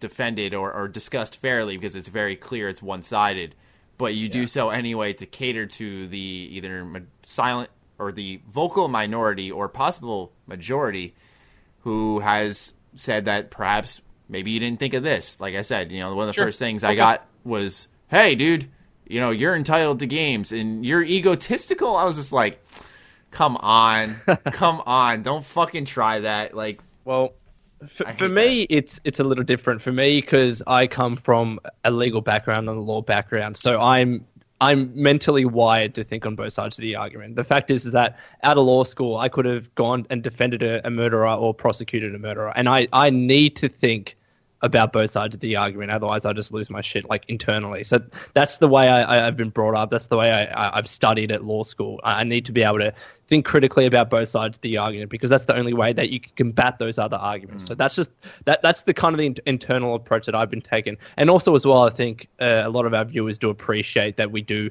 try and be as fair and cordial as possible. But I made my thing on YouTube is that if you're not fair, if you're not stating both sides of the argument, then you show possible bias, you show closed-mindedness, you show weakness. Like, I mean, you'll just get ripped for it. So it's better just to, even if it's not necessary, which I've had discussions on my channel where I've thought to myself before the recording, I don't fucking need to state this one side of the argument because my personal belief is this is fucking dumb. But I'll still mention it and still rationally discuss that part because, quite honestly, I think that's how you have a fair discussion where even if it shouldn't be fair, I think the fair part is acknowledging both sides of the case, like you mentioned. But yeah, as I mentioned at the start, when I had Fallout 4 several weeks early, it helped me make a better review. And again, even though there is the argument that, well, reviewers should just wait, the fact is that, you know, it helped me, so I'd be hypocritical to say, well, a day, you know, is fine. Like, I would have preferred a week or something, but in any event. Yeah, I mean, same here. Getting Skyrim as a most recent example, 2 weeks early. And I didn't get Skyrim 2 weeks early, so there we go. Someone actually, when I posted a picture on Instagram, he's like, "Are you going to tell Lo?" And I was like, I think he already knew, but yeah, That's brilliant. You know, for that, I mean, it definitely makes time where I can. For example, when it was like with me with Fallout 4 and it got sprung on me and I had to play and beat the game in a weekend, a big game like Fallout 4 in a weekend, compared to Skyrim, a arguably bigger game, which I had 2 weeks to toy around with, and, you know, I got something to do today. All right, I'll do that today because I have 2 weeks.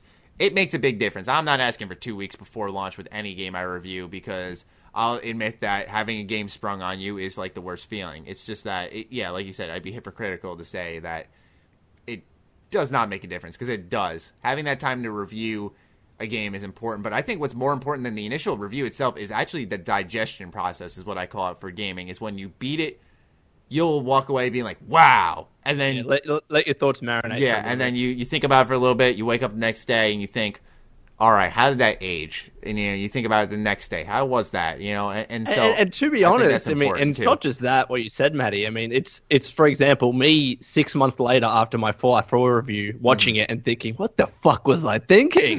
That was stupid, Lone. You know what's weird? Guilty as charged. It's crazy because now getting an idea of how you guys work versus me, I don't believe in marination at all. Okay. I think and so I have never looked back on a review and said, what was I thinking? But that's because, and again, Maddie and I are different people, obviously, and have different, like, should this conversation be fair? If it was on my channel, I'd be like, if somebody wants to talk fair, sure, but we wouldn't go out of our way to make sure. Like, if we all believed it was a bad idea, I would go find somebody who thought, lighting people on fire was a good idea. Like, I'd be like, and that's hyperbole on purpose. Yeah. So it's weird to hear that. It's weird to hear that you guys, and not weird in a bad way. It's very cool to hear that you guys have that marinated, because I think I've told Matt what I do when I play is I make mental note, if not on a paper, jokes, goofy things that I'm thinking, and then I quite literally hit record when I'm done with the game. Like, I literally walk over to my audio and go, "What's up, everybody? This is Carrick with ACG, and welcome to another." And so to see that difference is really interesting to me. And I think that's why it's fun when we get on the same.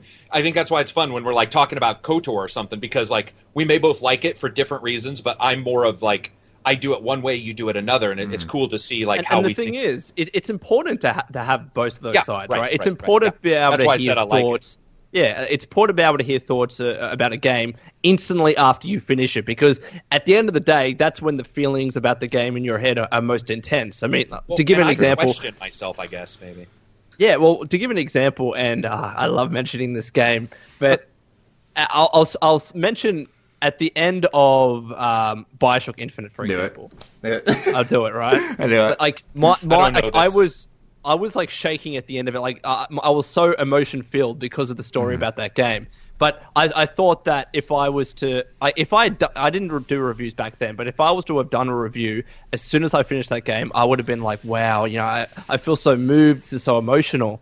But to try and be a bit more critical of the game in areas where it probably should have been a bit more critical, I think it would have made sense for me to have waited a couple of days or so to think, all right, now what do I think about the game? Oh, you're right. There were glitches about that. Oh, you're right. There was this one boss, which was the ghost lady, that was kind of crappy. So, you know what I mean? The thing with reviewing games, though, is that a lot of people forget, and this is one good thing that will come out of Bethesda's policy, I will say, is that you won't have a Fallout 4 again. And by that, I mean you will not have a game that is critically incredibly well received, because in the condensed environment, I will never forget it, how fucking good Fallout 4 was. I fucking love the game. I still love the game, but I'm saying at that point, I was, like I said in the review title that you guys joke about, near perfect. I was like, this is fucking amazing.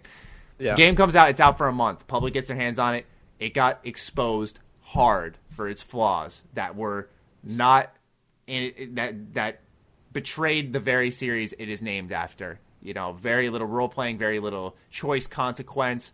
And that's stuff that you can't see in a 200-hour game in a review period of time, which now, with Bethesda's review policy, I will say that will be something that I think will improve, because all these giant 200-hour RPGs, you don't know who's reviewing the game. You don't know. I mean, Carrick's probably the only guy I can consistently go to and be reviewing a game and say, like, hey, what do you think about this or that, and bounce off some ideas before launch to kind of talk some things out. But that's about as far as it goes, where it's different, where you have a game like Fallout 4, 20 million copies sold, where it's going to get exposed like that. So that's one thing I do want to say in defense of Bethesda's review policy, is that it'll definitely benefit them.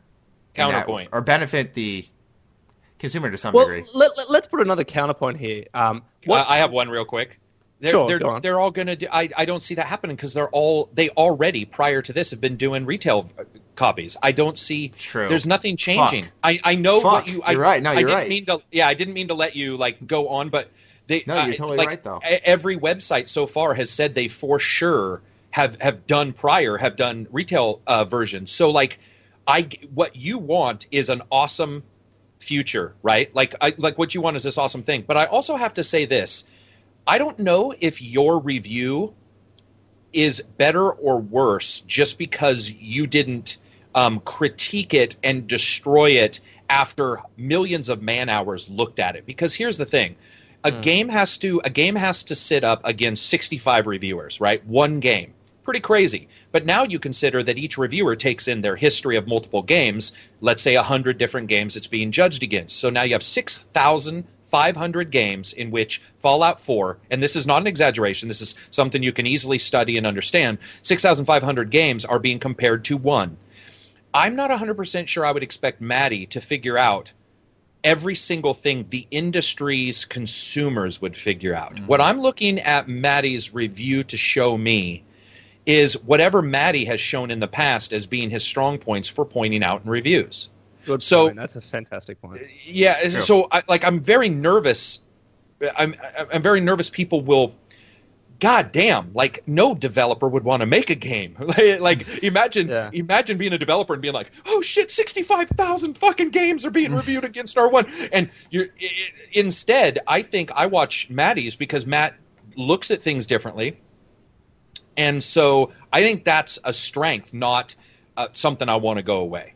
Yeah, and that's and for me that was just more a selfish discussion bit, I guess, about the consumer and reviewer kind of going at the same pace. But that is a good point, though, and it touches back on the thing that I mentioned before about watching different reviewers. I mean, when I go to Total Biscuit, Total Biscuit, for example, his, I guess, I don't want to say agenda, it's a very poor term, but his channel is about, defending the consumer, trying to point out, technical issues with games, etc. When you go to Total Biscuit, that's what you're getting, and you might not get a discussion about story, with Total Biscuit, as you might with other YouTubers or other reviewers that put more of an emphasis on story or like story a little bit more than gameplay, for example. So again, listening and watching different reviewers is the only way you're going to get a sense of the entirety of the game. Yeah.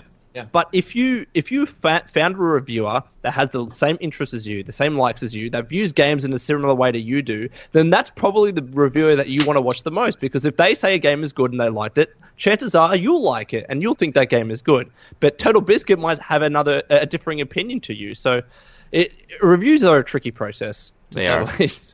Yeah, it's cool too because I know a lot of people. I'm going to be just really honest here. I would say one of my major video successes was Technomancer, which isn't a great game, but it's an okay game. And Total Biscuit was too busy looking at bugs and stuff, and so he didn't understand. He didn't understand the comment, and I got flooded with subscribers. People were like, "Holy shit, you did the comment!" And I'm like, "Well, I was reviewing the game." And one person had stated that, I think one problem that some reviewers can get into, including myself, it's something I'm always watching for. Yeah. Is you might be known for something, but you don't want to be known for something because that can cause you to focus just a little bit. And it's, we hear it, believe your own hype, whatever. It's one of the reasons why I step back sometimes, and people are always like, why are you reviewing a 2D game? How dare you? A 2D game like Earth Dawn or whatever. I'm like, whoa, wait. I mean, like, to me, that's the refresher, right? That's like the palate cleanser, and it's something so different. And then I'm going to review, by the way, I'm going to drop a game that everybody should buy. It's called Contradiction. It's a FMV game, a detective game that came out last year. Fantastic. And people are just blown away that I reviewed it. I'm like, that's how you do things, though. Like, that. Yeah. You should look at everything. You don't want to get too caught up in it. And that's not a diss on Total Biscuit. But that does show that looking at different people, even if you do follow one, you know, Maddie's done it and I have, where somebody will be like, I can't believe we disagree, I'm unsubscribing. And I'm like, please do. Because if you think that I agree with Cadiz, who's on my channel all the time, I will say this. We disagree more than we agree on games. He understands where I come from. But that dude and I... Man, you should hear us sometimes. It's like two old women where it's just like, what the fuck? You like, and I lay into him. I'll be like, what do you mean you like that? And he's like, well, it's blah, blah, blah. That's good. Like, all reviewers don't have to be the same. Like, yeah, man, go out there and find somebody, and don't expect to agree with them all the time. Maddie's seen it. I saw one on Maddie where somebody was like, yeah, I can't believe you gave this. It was on Forza. Like, how dare you review a racing game, or you're reviewing racing games now? And I was like, whoa, what the, like the fuck up, man? It was like, game's a game, dude. Yeah, a game's a game. And you do want people like Maddie, who doesn't play a lot of racing games, to review them. Because I have somebody I have somebody coming on my podcast, and this will be his first console ever. And I always tell this to people when they ever bitch about my Far Cry Primal review. They'll be like, well, it's just a reskinned Far Cry. And I'll say, guess what? Many people haven't played Far Cry before. So I don't care about that. I care about how is Primal. And this guy got into games because of Primal. And he was like, dude, that game, like, I've never thought of video games. He just bought an Xbox One. He's playing Primal right now. And I love that. New people. Maddie, review a fucking fighting game. Like, that would be awesome. And even though he said he's playing Exoverse or whatever. It's so refreshing that you bring that up, because I think this is an internal struggle that I don't think there's a clear answer to this, because on one side of the argument, when someone reviews a game, they might review the game in the context of every single game in that franchise that has come out before that point. And then someone else reviews a game not really having played that genre recently, not really having played the previous games in that franchise. And so those two different perspectives result in very, very two different reviews, but they each serve a purpose. One serves a purpose for someone that is a fan of that series. So let's take Assassin's Creed, and we'll take, I don't know, Assassin's Creed 3, for example. Someone might standalone review Assassin's Creed 3 and think that's a great game. Someone else might review that game in the context of Assassin's Creed 1, 2, Brotherhood, etc., and think that it doesn't really add much more. But each of those reviews serve a purpose, because not everyone's going to be new to the game, and not everyone's going to be a fan of the game and haven't played the previous games. That's the point of looking at different reviews and perspectives. Yeah, and speaking of Assassin's Creed, I can attest to that, because I'm pretty sure Brotherhood came out between 2 and 3, correct? Yeah. And I never played at the time Brotherhood. I played 2. I didn't play Assassin's Creed for a while, and then 3 showed up. And 3 is still my favorite Assassin's Creed, funny enough, because even though I had a very slow start, I think it was the strongest one in terms of gameplay mechanics and narrative and things to do. Right. And so I think part of that was because I had that time where I didn't play 1, which made my opinion differ from a lot of other people who played 2, Brotherhood, then 3. They didn't have that brief stint to forget about Assassin's Creed, to play other things, and then miss it for a little bit and then pick up 3. Which is one thing Todd Howard has said a lot that I think our listeners can appreciate, is that he says it's important to miss a game. He says you want to not just keep pumping them out. You want to miss that game, because then it's more special when you're playing it. And it's true. But he's also speaking to a particular fan, though. There are fans who like Forza 6 because it's got 6 after it. So, there's different fans. It's funny.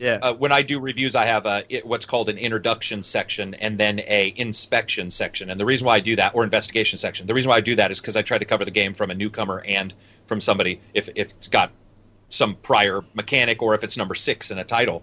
And the reason why I created that was because a lot of my friends, just got into games. And you do have to cover it. You do have to look at it, because like Maddie said, if you're looking at Assassin's Creed 3, I know a person who played it. They were a history professor, and they played it and did a YouTube walkthrough, and it was fantastic. And basically all it was him talking about history. And it was just like, I mean, he's like, and no lie, man, he's like, and this house, it's actually sort of where I got the idea of my Walking the Walk videos, where I talk about artistic representation in games instead of however references and stuff.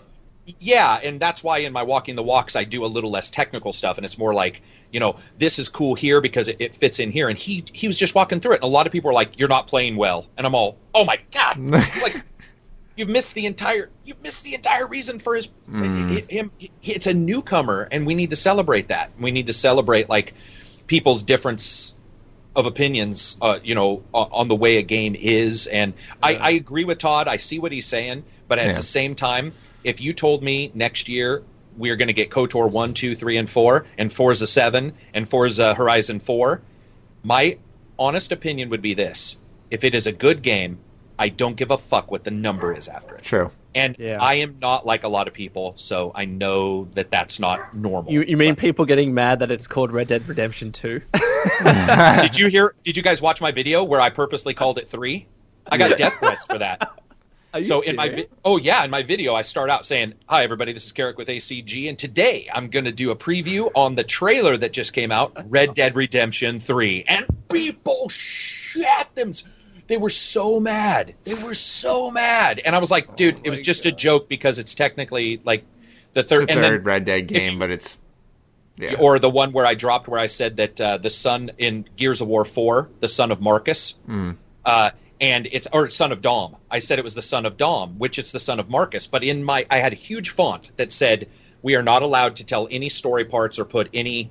Remember the embargo, Maddie? It was pretty crazy. It was like you can There's use specific B-roll gameplay before launch, and then after that do campaign gameplay. I was just like, what the fuck? And they had 8 bullet points about not ruining the story. So I decided I was going to joke about a fake story spoiler. The fate of this person, the fate of this person, the reveal of this. I'm like, oh my God. I said the guy was Dom's son, and people could not figure out the joke. I mean, you would not believe. I left this video the moment he said Dom's son, and I'm like, there's a fucking yellow font that's like this big, talking about goofy stories. That's the hardest part about doing reviews is that people don't fully listen. They don't. It's a sad truth. Not all of them. I'm not speaking for everyone, but I think my Skyrim review is a fucking great example just in the past 24 hours. I just watched it. How dudes don't fucking listen. And I'm like sitting there mind blown. Maddie fucking hates Skyrim. I'm like, are you deaf? That's what I said to someone. I'm like, are you deaf? That's all I asked. I was like, are you fucking deaf? Because I literally say in the first minute, I love Skyrim so much. It's great to be back. I fucking love this game. It's so big. There's so much to do. And if you're new, you got to get in on this shit. But if you haven't played it, you shouldn't buy this game because you know what it is. It's not just people being hardcore fans. It's also a lot of people that maybe they pre-ordered, maybe they purchased it, that are looking to validate their own purchase, right? And they'll look at people to all right. There you go. Validated. Fucking ridiculous. Yeah. I know. My God. And I get it because that's why reviews are a tricky process. I get it because I've done it not to validate my purchase, but I'll love a game that I haven't watched reviews on. I'll say, I wonder what, the press thinks about this. I wonder what other YouTubers think about this. And I will watch reviews. I get that perspective because I think that's an interesting point of view of watching a review. What I don't get is when I clear as fuck say I like or don't like something and you fucking tell me I didn't say it or something like that. Or Maddie can't make up his mind about Skyrim because he says he likes it and doesn't like it. I'm like, bro, you're new. I said that you should buy it. People watching are not the people he's talking about because you're watching this, which indicates you're already got through a bunch of fucking crazy shit. So don't take it personally because it's not even calling him like saying, "Are you deaf?" Whatever. That's just a reaction. He's obviously not being a jerk. What happens is it calls into question what else the person didn't hear as well, and that's what Maddie's saying is like when you're like, wait a minute, you didn't hear the very first, then how far have you watched? No, I watched it all. Well, what else didn't you listen to? Because that's so in no way, shape, or form is anybody dissing on anybody here. In fact, those type of people many times are like everybody's saying here are a little bit trying to make sure the purchase is validated and that they're not worried about something and that this game's going to turn out good. Not missing something, yeah. And sometimes that focus can cause you to miss stuff. So you're so focused on like what a score is or what somebody's saying in a certain point, you might miss the other stuff or a joke. I was particularly harsh on people missing my joke, but if I have to explain a joke, technically, you do have the saying that if you have to explain a joke, it's not very funny. And I think a good way to, wrap up the whole Bethesda review code policy thing is like I saw an article on Polygon that says this is why you shouldn't pre-order games. And to that I'll say, make your own decision. Okay, if you want to pre-order a game, pre-order a game. If you want to wait and listen to reviews and watch reviews, then listen and watch reviews.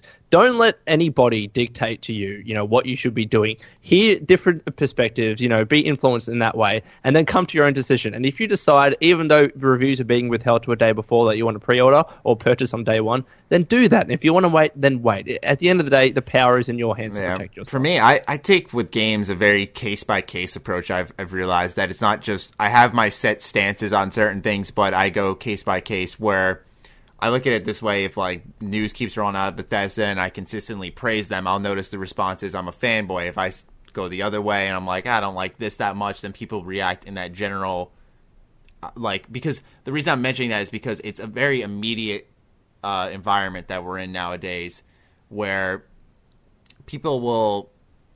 I'm trying to think of how exactly to word this. I think to try and exemplify that, I mean, I remember once Boogie tweeted out that in one video he was claimed to be both I think it was like a Microsoft fanboy and against Microsoft in the very same video. Like, I guess the thing is, people hear what they want to hear, and if they think you're a Bethesda fanboy because you say positive things, and they're going to believe that. And then when you say negative things, like just because he covers both sides of the argument doesn't mean he's one way or the other. I mean, he's just covering both sides of the argument. Yeah, exactly. This is what I was trying to get to. But I had another point that escaped me, because this is what happens when these podcasts go on. It's when it hits the hour and a half point. Literally, once it hits it, my brain shuts off, I think. It's ridiculous.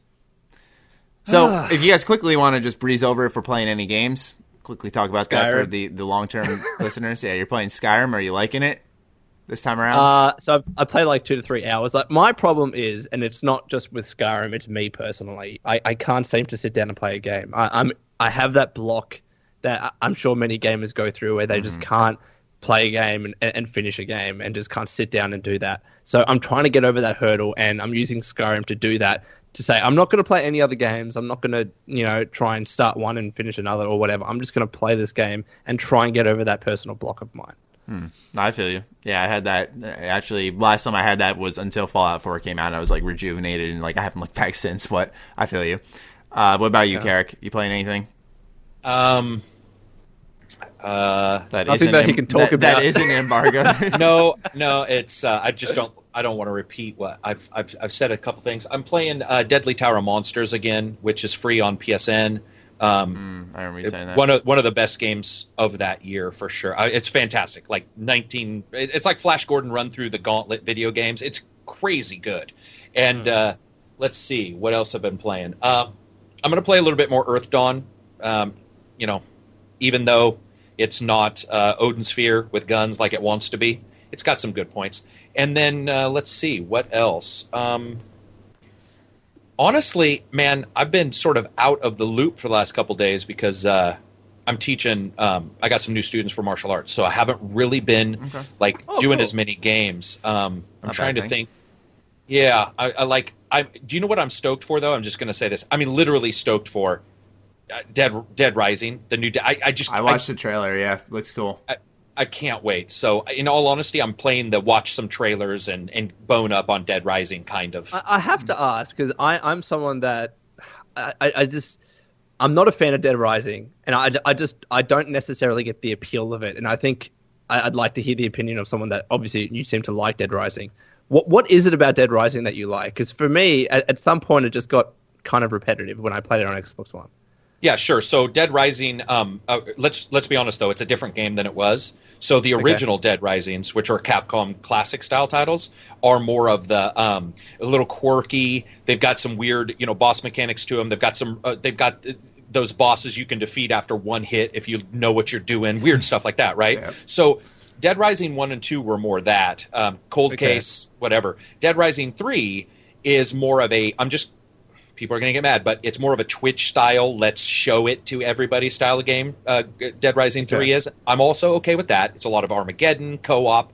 It's a game where you and I can jump into it and just fucking go nuts without any real feedback or skill required. That's the honest truth. Like it's more about destroying as much as possible.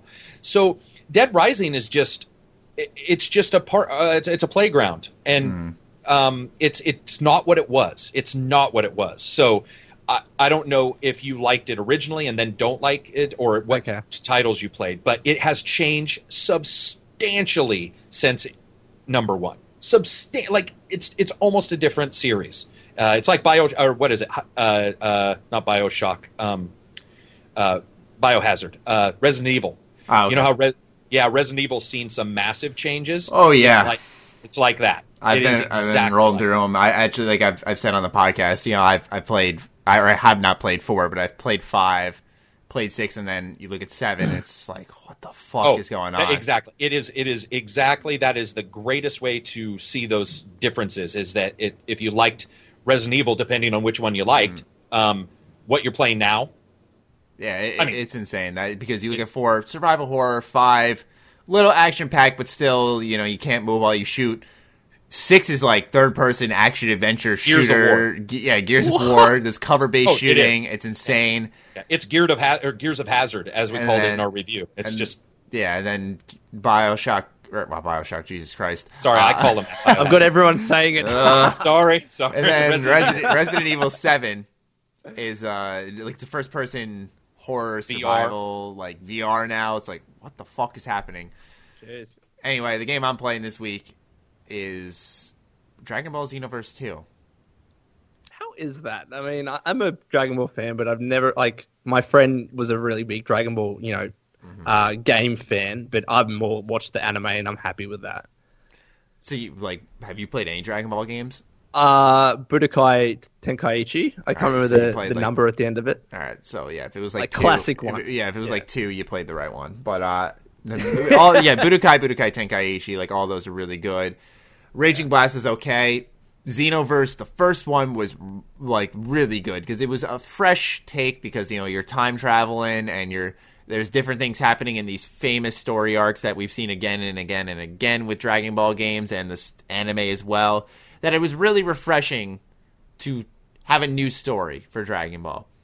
I mean, that's the one gripe that I had. I remember when I was playing Dragon Ball games, that in the story modes, it was always the same arcs being told over and over again. I'm just like, holy shit, I've watched the anime many times and played the games, and now it's the same thing. That's boring. Yeah. Sorry. And so, no, you're fine, because that's the problem Xenoverse 2 has, where there are some bright moments, but it's like they used up all their good ideas on the first one. Yeah. And the second one, it's still fun, but it's still the same. You got your clothing shop, accessory shop, skill shop. You're leveling up your own character that you customize in the beginning. Great soundtrack, awesome art style. You're running missions. You can play online with your friends. It's like the various versions of Phantasy Star that came out that were online. It's like each one was released, and you were like, it's a little different. Yeah, you know, but like this isn't. I'm talking like Call of Duty. Oh, it's the same formula. Like, this is literally Dragon Ball Xenoverse 1. With like a couple of things here and there. Like, it's really the same game. What's cool, though, is that the story, they took like one step forward with the time travel stuff, where you'll see random characters appear in fights. Like when Goku's fighting Frieza in that big one-on-one fight, Cooler randomly appears in the story and helps out Frieza, and then you appear to help out against Cooler and Frieza. That's cool. So yeah, it's stuff like that that's really cool, but those moments are few and far between. So that's the issue. One thing they did fix, though, I will give them credit, is that for those who have played Xenoverse, you'll know that there was a lot of grinding to get all the skills and equipment that you wanted, and it was all like RNG. It was just randomly dropped for you, and they finally fucking got rid of that shit. Well, actually, I wouldn't say got rid of it, but you're guaranteed to get something new each time, which means that you're probably going to at max run a mission 2 or 3 times if you want to get everything, which I know sounds a little redundant, a little tedious, but in Xenoverse 1, you'd run it like 8 times and not get what you needed. So you could say it's the lesser of two evils, but for me, running a mission a second time is fine. Not a problem. That's if you're a completionist. If not, you can just keep rolling through. But it's not a bad game. It's for Dragon Ball fans, though. And if it's like I say, with all reviews, if you're like a newcomer, then Xenoverse 2 is a good place to start, absolutely. Which I think is what they aimed it for, because Xenoverse 1, I think, sold well, because they're making a second one. So But yeah, that's what I'm playing. I guess it's time to wrap up the podcast, right? Yeah. I think we can forego on fan questions. I mean, that was a pretty long discussion. Yeah. Yeah, that was ridiculous. Kudos to us. We're talkative. I hope you don't get like, yeah. I hope people understand. The way I view it is that we made it clear in the beginning we're not biased on this topic. We made it clear what our stance was. We made it clear that like our business that does a relationship with Bethesda does not affect what we're thinking. We made all that pretty clear. Like at that point, it's just a clash of personal opinions, which happens in every video, and I've just kind of accepted that shit's gonna happen. People are gonna complain either way. You know, so we'll see how it goes. It'll probably piss people off. Crossed. Yeah, it'll probably piss people off, but we're trying to be as rational as possible. If we've done what we can, then it's kind of out of our hands, I feel. And I'm okay being the unrational one, so we're good on this. You're always welcome to be the unrational one on the podcast. Yeah, exactly. Make me be the bad guy and shit. I'm just losing subscribers. It's all Carrick. It's him. Yeah, it's like, I don't know why you said that, man. I was just sitting there. I didn't want to edit it out. You should like edit in some font because I won't watch the end where it's like, in actuality, we completely disagree in all ways, shapes, or form, and he's stupid. I'm just like, why am I losing all these subscribers? It's crazy. No, what we'll do, we'll like CC it, so every time Carrick talks, it's just like, don't listen to him. He's just being overly negative. Exactly. God, he's whining. No, but again, it's really good to get both, like every side of an argument as much as we can. That's the important thing. I agree. All right, well, Carrick, thank you once again for your time joining us this week. It was a great discussion. That was intense shit. And if anything, I'm hoping what this episode of the podcast did was gave people something to think about. Like maybe they'll disagree with us or whatever, but at least I think you could walk away from this informed as fuck. Yeah. And if you say you didn't, then I don't know what to tell you, man. You're fucked. Then you probably think that he hates Skyrim. Yeah. Basically. No, he both loves and hates Skyrim at the same time. Yes. What's wrong with that dude? He can't make up his mind. That piece of shit. All right. Yeah. Alrighty, guys. Let's wrap this up. Thank you guys for listening this deep. If you did, let us know. We haven't made a podcast this long in a while, so be sure to tweet at any of us with our handles on screen and let us know you listened this far because we'd like to thank those type of listeners for giving us their time. So we do appreciate that, and we will catch you guys in next week's podcast. See ya.